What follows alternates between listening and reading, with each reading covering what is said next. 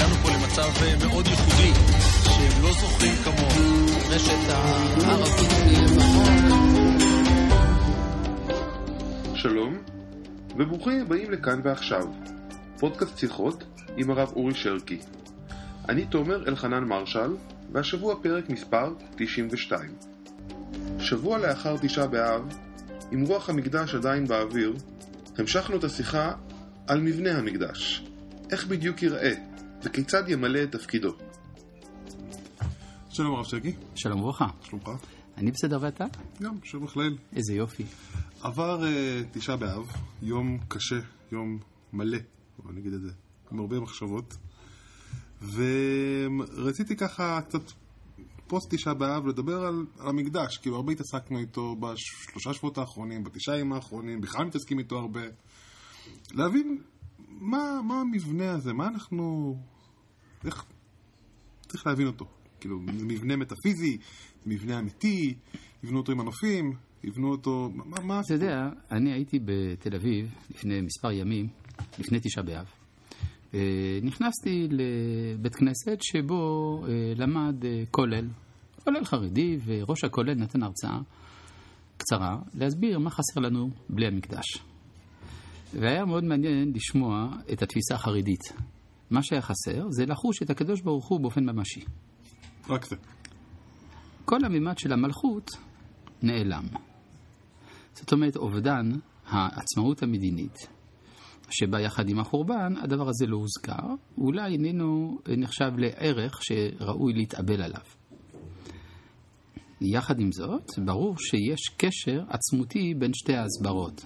בין ההסברה המקובלת בציבור החילוני על החורבן בתור אובדנה של המדינה בימי קדם, לבין ההסברה הדתית המצומצמת הרואה במקדש רק את הנוכחות האלוהית, והייתי אומר שהאמת היא החיבור בין שניהם. כלומר, העובדה שמלכות ישראל יונקת מן הקודש. לא מן הדת במובן הצר של המילה, אלא מהנוכחות האלוהית. אתה יודע, במרכזה של הפוליס היוונית, העיר הקדומה, הרפובליקה האתונאית או היוונית בכלל, היה מקובל שמוסדות השלטון נמצאים בכיכר מרכזית, הנקראת אגורה. בתוך האגורה היו מתאספים כל העם לבחירות. למשל באתונה, העם היה מתאסף אל האגורה, ועורך שם בחירות כל פעם שהיה צריך או להחליט על איזשהו נושא. יוצא שבמרכז הכל נמצא העם. ואיפה המקדשים היו? מסביב. באומה הישראלית, האומה מסודרת מסביב למקדש, ולמקדש אף אחד לא נכנס, חוץ מאשר יחידי סגולה בזמנים מיוחדים. כלומר, שבמקדש נמצא מישהו. והמישהו הזה, מכוחו, כל ההוויה המדינית, כל ענייני החולין, כל ענייני החיים בכלל. המצב הזה, שבו החיים שלנו, כולל החול, מחוברים אל שורש המציאות, אל הקודש, זהו הדבר שחסר לנו היום, כשאין לנו בית המקדש. אוקיי, השאלה היא, יש לנו ברוך השם עצמאות מדינית. יש לנו ברוך השם המון תורה וקדושה. למה מבנה בנקודה... ואין לנו ראש. אנחנו כגוף בלי ראש. זאת אומרת שאנחנו חיים, אנחנו ישות שהולכת וקמה לתחייה, הולכת ומתחזקת, ללא שום ספק. יחד עם זה, עדיין אנחנו לא חושפים את הנקודה העצמית שלנו, שהיא נוכחות הבורא בעולם דרך האומה. ולנוכחות הזאת יש צינור. הצינור הוא המקדש. ולכן אפשר לומר... למה? בוא, אני רוצה להבין, אני אדם פשוט, למה מבנה על ראש של גבעה יפה באמצע ירושלים, עם הקרבת קורבנות בעזרת השם, איך זה יחבר בין העולם הכללי חילוני של המלכות, לעולם הדתי, סלש רוחני קדושה? למה זה יקרה? זה סגולתו של אותו מבנה. זה כמו שתשאל איך ערימה של בשר ועצמות עם מוח ועיניים יכולים להוות אישיות. ברור שכל הדברים האלה שאתה מדבר על המבנה, על ההר, אתה מדבר על המעטפת. המעטפת של הנוכחות. כלומר, אם יש נוכחות, אז היא גם באה לידי ביטוי בכך שישנו מבנה. ברור שהמבנה לא יכול להיבנות בלי התוך. זאת אומרת, היעדרו של המבנה על הר הבית הוא עדות, הוא סימפטום למשהו שעדיין חסר בתוכנו. וכנראה הוא יבוא בסמוך להתחדשותה של התרבות הנבואית. ואני רוצה גם להסביר מדוע. היום העולם המודרני יש לו רתיעה גדולה מאוד מהמקדש, הן מסיבות פוליטיות, אבל גם מסיבות תרבותיות. ההזדהות עם תורת הקורבנות היא דבר שהוא קשה מאוד לקבל, גם עבור הציבור הדתי וגם קל וחומר עבור הציבור החילוני. למה? משום שהדברים האלה נחשבים למנהגים פרימיטיביים של תקופה שכבר איננה. המחשבה שהתפילה או זיכוך הלב או הלימוד מהווים תחליף ראוי לעבודה המגושמת, הבשרית, כמין בית מטבחיים כללי, הדבר הזה הוא המחשבה הדומיננטית היום. ולכן, על מנת לתפוס נגיד את הנחיצות ואת הרלוונטיות של עבודת הקורבנות, צריכה להיות התעלות תרבותית גדולה מאוד, והיא דווקא נמצאת בתרבות הנבואית, שקושרת בין האינטואיציות הספונטניות של הנפש הילדותית לבין רוח הקודש. כלומר, הילדים אין להם בעיה עם קורבן. לא, כל נראה להם בסדר. האינטלקטואל לא מסתדר עם הקורבן. לא. אבל אם האינטלקטואל יזכור שהוא היה ילד, אז הוא גם יהיה נביא בסופו של דבר. כפי שהרמב"ם כותב, שהנבואה חלה על מיזוג של השכל והדמיון גם יחד. וכנראה אנחנו זקוקים לעלייה תרבותית גדולה, שהיא זו שתגרום שהמקדש יהיה דבר רלוונטי בחיינו ונדרש בחיינו. זה לא עלייה רוחנית, אתה אומר עלייה תרבותית.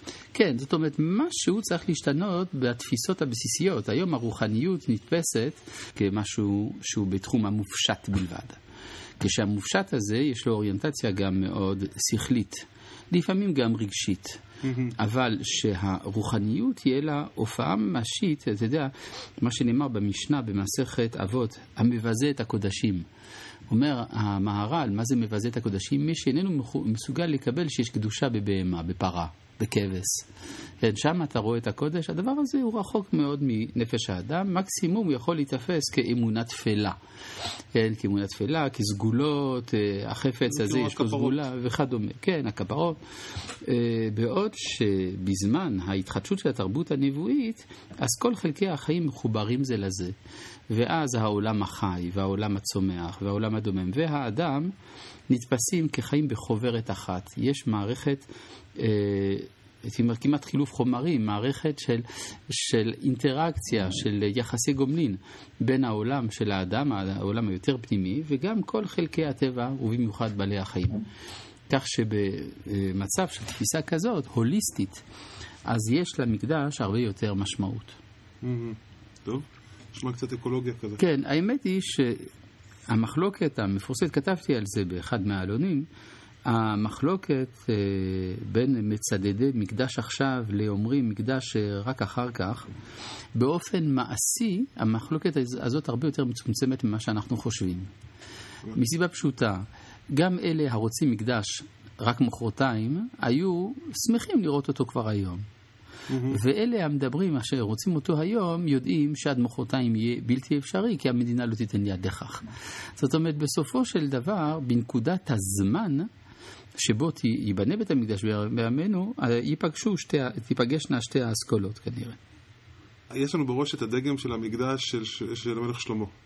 השאלה היא, המקדש השלישי שבעזרת השם ייבנה, הוא צריך להיות לדעתך חיקוי של המקדש הראשון, או שני, או איזושהי התפתחות של הדבר הזה? אם יש בכלל חשיבה בכיוון. ציינת בצדק שבכל התמונות המציגות את המקדש כעומד היום במקום כיפת הסלע, מציגים תמיד את הדגם של בית שני, כפי שהוא במסכת מידות, או כפי שהוא בדגם של הולילנד שהיום נמצא ליד היכל הספר, ודווקא בית ראשון, אתה צודק, כמעט ולא מצויר. חוץ מאשר בתמונות מסוימות שבהם רואים את הים שעשה שלמה, אבל בדרך כלל הציור עם כל ה-15 מדרגות ו4 לשכות, כן, כן, אתה צודק, זה אכן הציור של ימי הבית השני.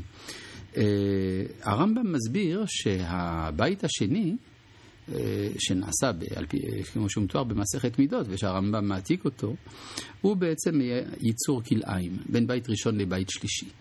אומר, הרי הבית השלישי מתואר על ידי יחזקאל הנביא. אלא שכך הוא אומר, אפילו הנביאים שהיו בראשית בית שני, לא הבינו את המראה של יחזקאל לתומו, ולכן עשו אותו על פי הבית הראשון ומקצת דברים האמורים ביחזקאל. ואז יוצא שאם לא תתחדש הנבואה, ולא יובהרו לנו העניינים האלה, ההלכה היא שאנחנו נבנה את הבית השני. מה שמסביר מדוע כל צופי המקדש אכן מציירים את הבית השני בכל התמונות.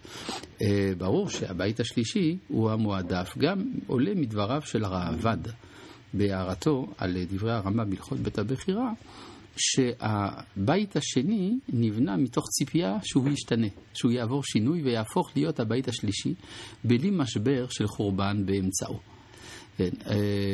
ומה השינוי הזה שמדברים עליו? שהוא יתקדש בכבוד השם לעולם. זאת אומרת שהבית השני, כפי שהוא נבנה, וכפי שנתקדש, לא נתקדש בקדושת עולם. הוא נבנה באופן שמשאירה את האופציה או לאחריבו או לרוממו. אז האופציה המציאותית הייתה חורבן, והציפייה היא לרוממותו. יש איזשהו דיבור על שוני אדריכלי או איזה שוני מעשי? הרי בוודאי ראית את הדגם של הבית השלישי כפי שהוא מופיע במספר מקומות בעיר העתיקה. יש כמה שחזורים, אחד של הבית השלישי? של הבית השלישי, כן. יש למשל ברחוב היהודים, ברחוב חב"ד, סליחה, בעיר העתיקה, יש מקום שבו מציגים לפניך דגם של הבית השלישי, גם בישיבת הכותל, נדמה לי שמה שבקומת המרתף יש דגם כזה, ויש במספר מקומות. ומה שונה בו? שונה בו שבאופן פשוט הוא גדול פי 6, בעצם פי 36 מן המקדש שלנו, מצד המדבר הר הבית שלו.